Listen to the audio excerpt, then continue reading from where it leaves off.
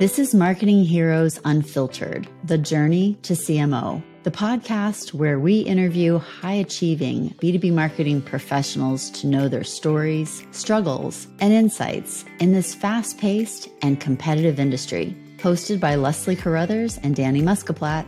Fahad Zahid, Senior Director, Brand and Digital Marketing for the PGA of America, is a digital marketing expert with deep experience leading teams, building and inspiring great digital marketing, digital products, growing traffic, and revenue. He blurs the line between strategy, creative, and UX. Driven by a passion for new technology and embracing change, Fahad is Agile certified. So this is a podcast about marketing heroes, and that's why you're here. Thank you for making time, Fahad. Good to be here. Thank you. Mm-hmm.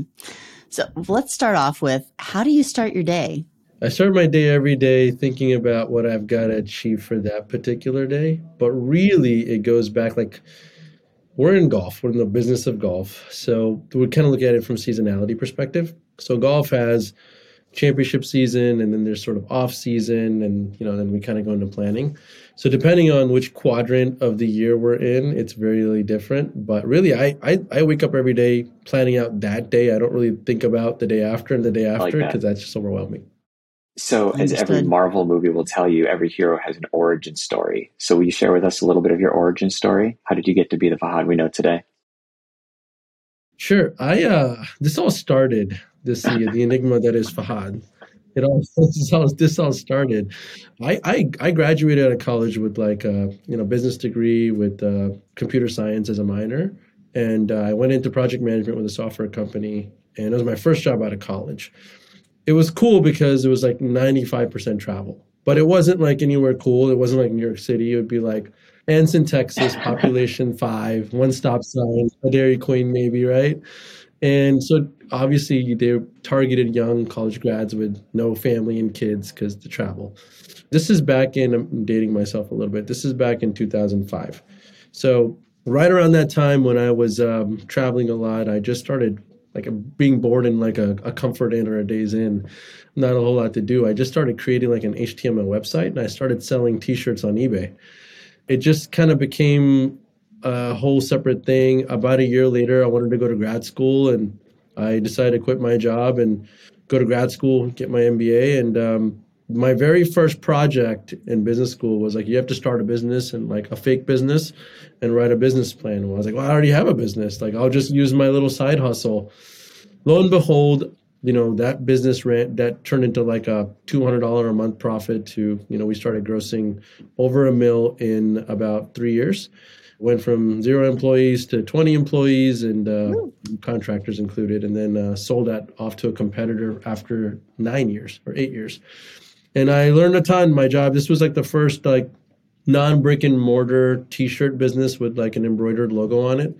And most places, back in the day, you'd go to the mall, there's a little, stitching place, and they'd do the logo for you. This is all like 100% online. Samples were done digitally. The website was optimized, as much as it could be back in 2005 or 2006. All the ads were paid search. So I got really, really comfortable with Google AdWords. This really forced me to learn digital a lot and forced me to learn marketing a lot. I wasn't a marketer. I wasn't really digitally versed by nature, but like this little side project really got me, and it turned to a full-time job. So I was the guy in charge of all of the marketing operations for the company. So it really turned me into an all-in. And if I wasn't hands to keyboard, I probably wouldn't be where I am right now. But that really spark-plugged the whole thing. That's great. Awesome. Yeah, it's cool. It's very cool. Yeah. What are 3 things that, looking back, whether they're habits or events or decisions that you made that have you, looking back, has you be where you are now?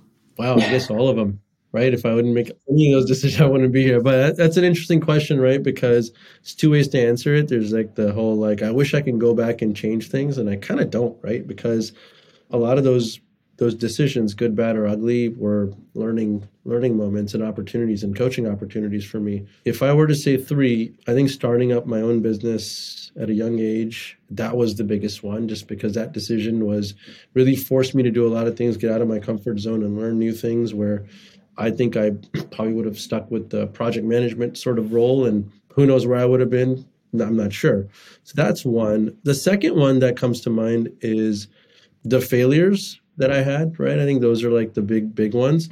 Danny, when we were at TR, I think one of the biggest failures I think I can think about is we have this really highly matrix organization, and we're trying to kind of bring it all together.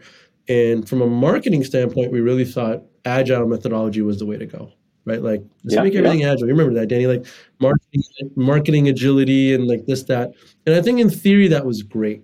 I really do.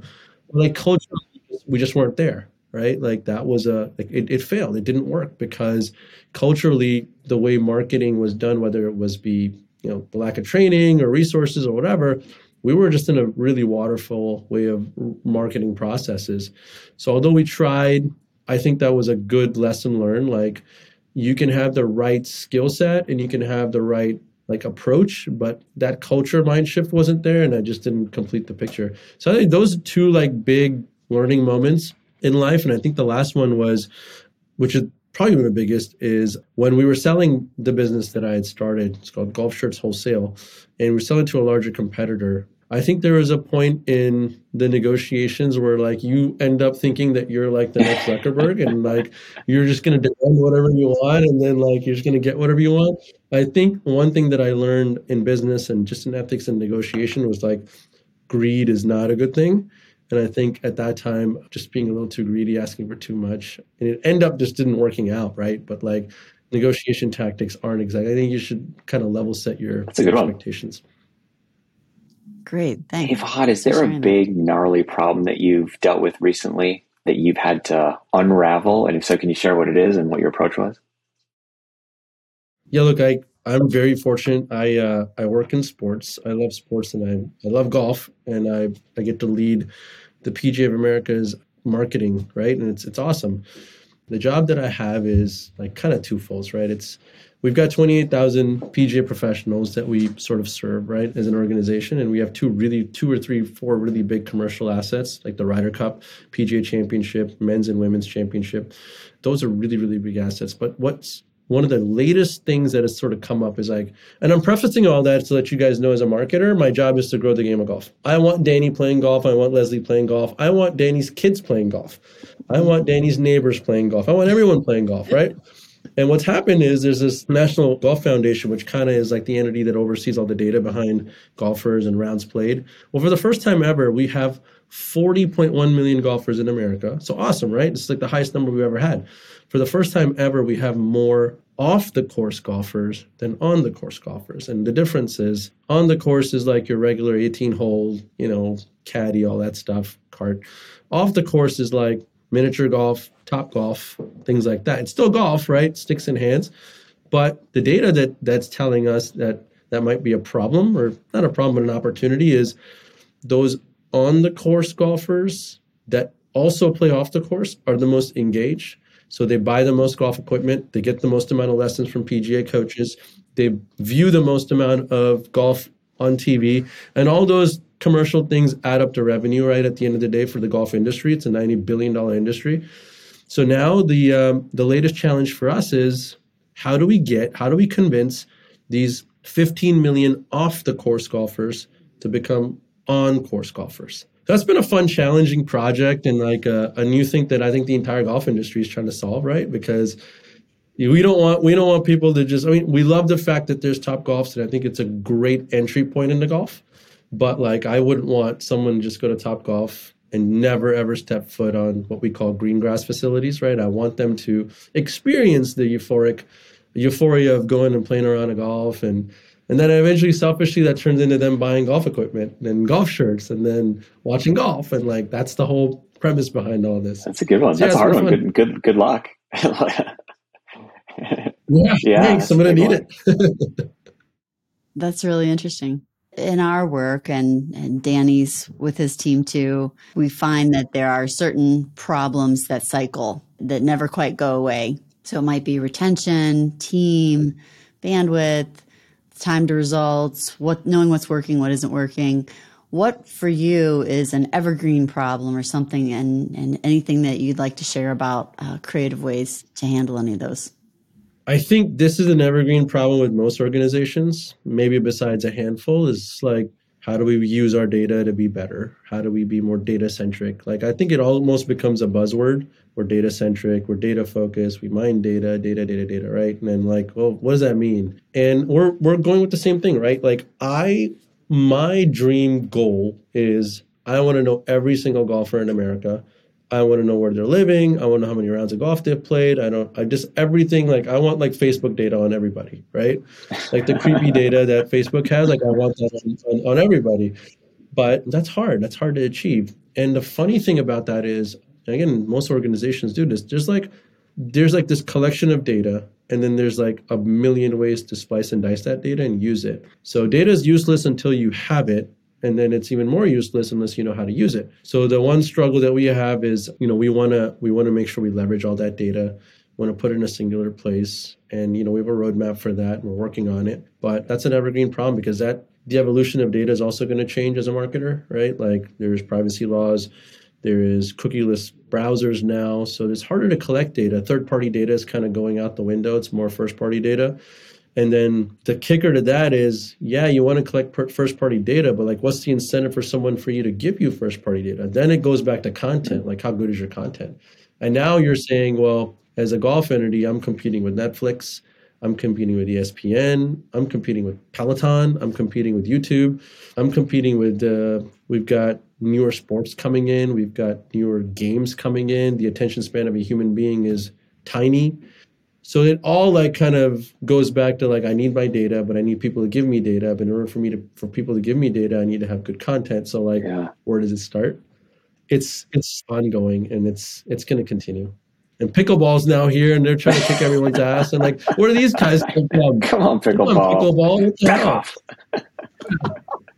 Back off. No one invited you, pickleball. No one invited you. Yeah. That's funny. That's great. I have an interesting question for you. And it's interesting because of your age and how you started your career in the digital space with your own company. How do you think marketing has changed just during the span of your career? Oh my gosh. I think so I go back, this is a conversation, it's like an interesting one, right? Because I've got young sister-in-laws in their 20s and like experienced the world without like rotary dial phones or like landlines. I have no idea. They don't know what a pager is or cassette players and all that stuff, right? So I feel like I grew up in a spot, and Danny, I think we're similar. You might be a little younger, but we kind of grew up in like the pre-internet, then internet, and then like post-internet, and internet, and then like Web 2.0 and going into 3. So marketing has sort of evolved in the same way, right? Like when I first started, it was mostly like the digital ad spend for companies was probably 10% maybe. It's mostly out of home, TV, print, your traditional media. That was more of a spray and pray kind of a thing, and it worked, right? Like, I remember there's some companies that are in the clothing industry that literally their 100% of their marketing budget back in the 80s was ads in the back of like the airlines and magazines in the seat back pockets. Like that was it. That was a huge revenue driver for a lot of companies because it was like, back then in the 80s, 70s, you had high net worth individuals that were flying. It was like a big thing. So those people getting their attention was huge. Well, that's shifted quite a bit, as you know. Now it's more about the right message to the right person at the right time. I talked about these competing content things that are happening. So I'll tell you the evolution that I seen in like a quick 30-second. So initially, I would say digital even was paid search. Paid search was the way to go because Facebook at the time and display ads at the time just didn't really have the targeting that was like accurate, right? It was just like, and you didn't really get the reporting that you wanted. Paid search at least was like a 1-to-1 and you can get some sort of reporting. And then targeting got better on Facebook, right? To the people that ran it, to their credit. And the content got better and the algorithm got better. So now the shift, from that 10% just in digital and Facebook turned into more of a 20%, a 30%. And now you look at that shift and it's like, I gotta, if you're a marketer, I've got to spend if I have 100% of a budget, I got to look at streaming. I have to look at apps. I have to look at influencers. I have to look at, like all of it. Like, now you got like 5 other channels you got to go through, and it's going to continue to change. So the evolution from seat back pocket magazine guy to all in digital, then omni-channel with TV and linear streaming and all that stuff, and radio. I mean, it's still a thing. Radio's kind of dying and print's dying, but there's still a wide audience there. So it's Yeah, changed so much. that's a great contrast. Printed materials on a plane to ads during streaming media. That's a big shift. Yeah. Right? Yeah, yeah. And TikTok came. What the hell, pickleball and TikTok ruined our lives. I like it. We have a TikTok channel. Oh my gosh. I love that we're going glass half empty on pickleball, though. That's just... Given all that, what advice would you have for young marketers? What are you telling your sister-in-laws? I'm telling them to be more data centric. I think it's like when marketers will come in. I think it's like a very, very fine line between creative and qualitative, right? Like the creative side is like visionary and colors and content and cool stuff. And the qualitative side is like the boring fun, like not as fun stuff, right? Looking at data and like, who wants to do that? I don't want to do that. I don't look at data. I don't look at numbers. I hate numbers, right? Like just do the numbers for me and just tell me.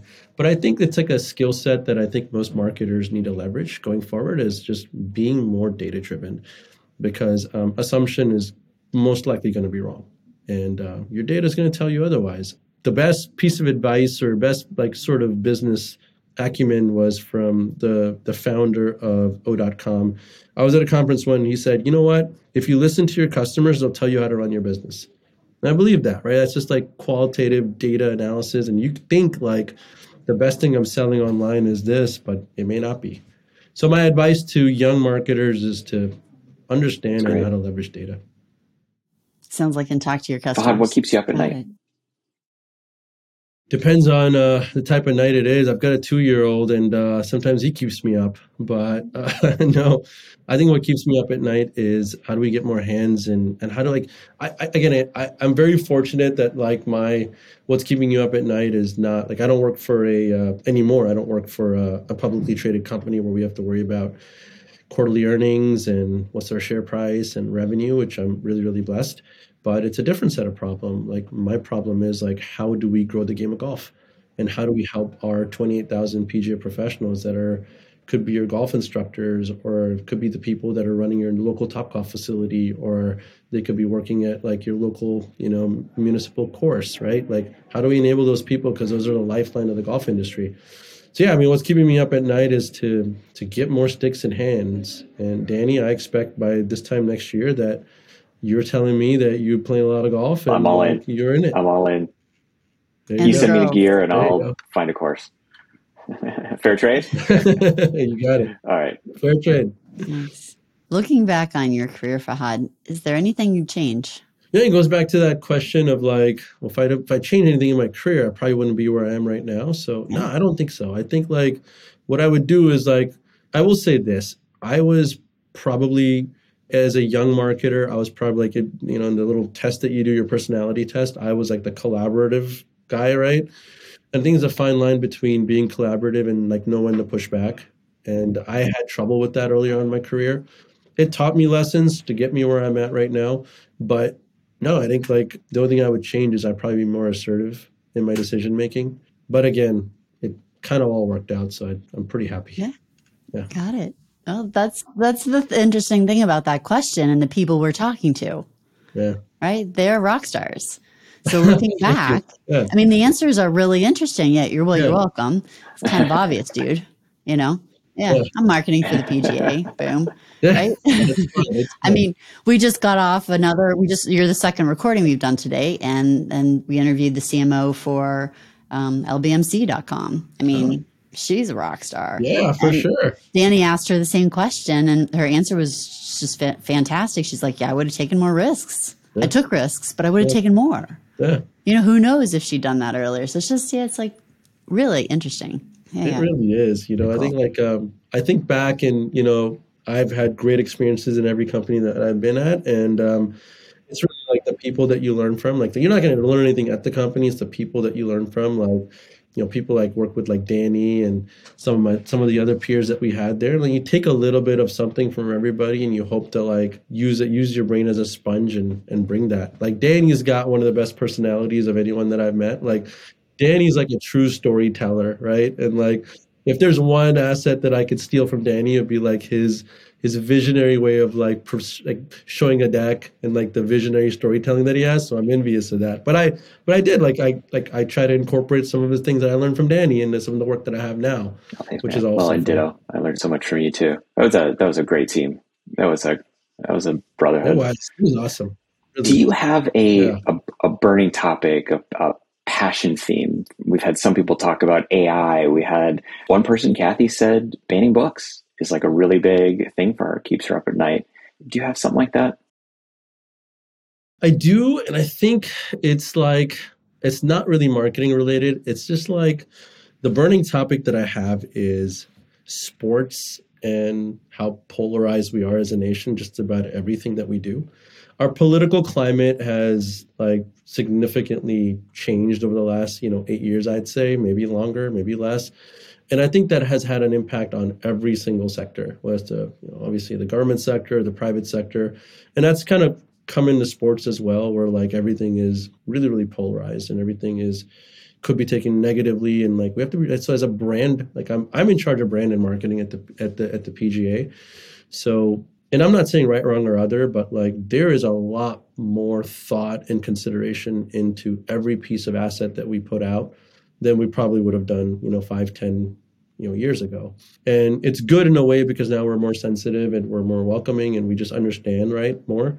And it's also like just adds a little bit more stress and more work into our day-to-day jobs, right? So the burning topic that I have is polarization and how it like kind of boils over into sports. Traditionally, we've looked at sports as like, some people look at it as an outlet, like I want to escape all that, right? And I just want to watch sports. And oftentimes that's kind of boiling over into sports. And I have no problem with anyone that's outspoken. If that's one that's, if you want to use sports as a platform is different.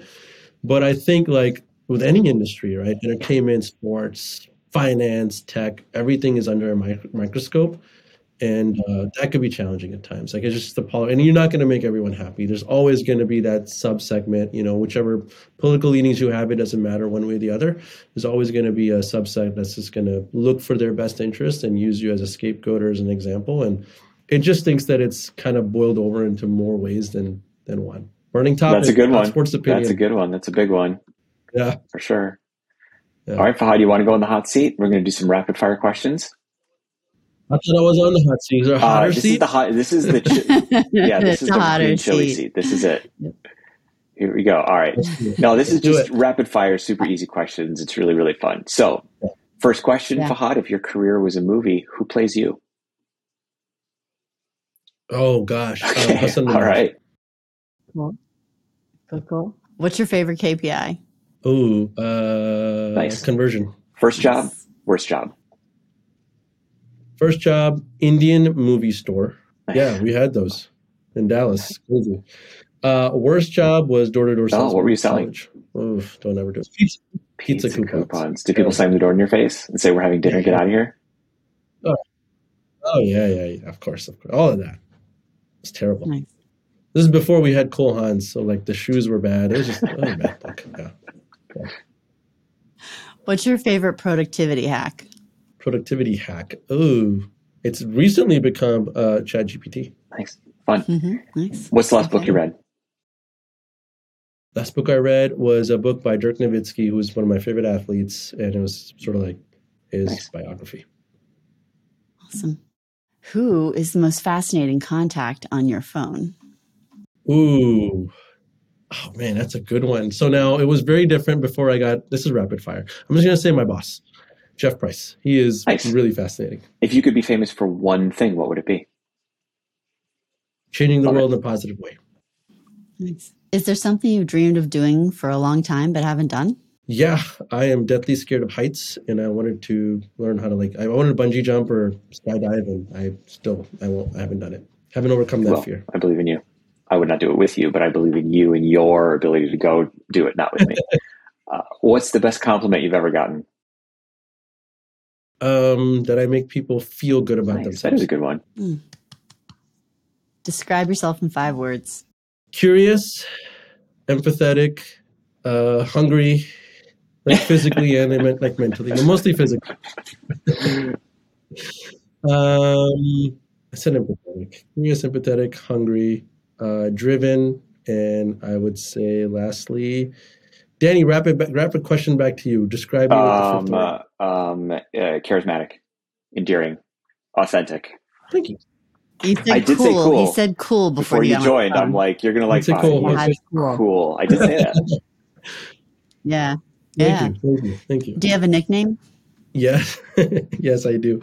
I started cooking like during the whole pandemic, and I coined myself. My name is Fahad, so I started calling myself Chef Fahizi.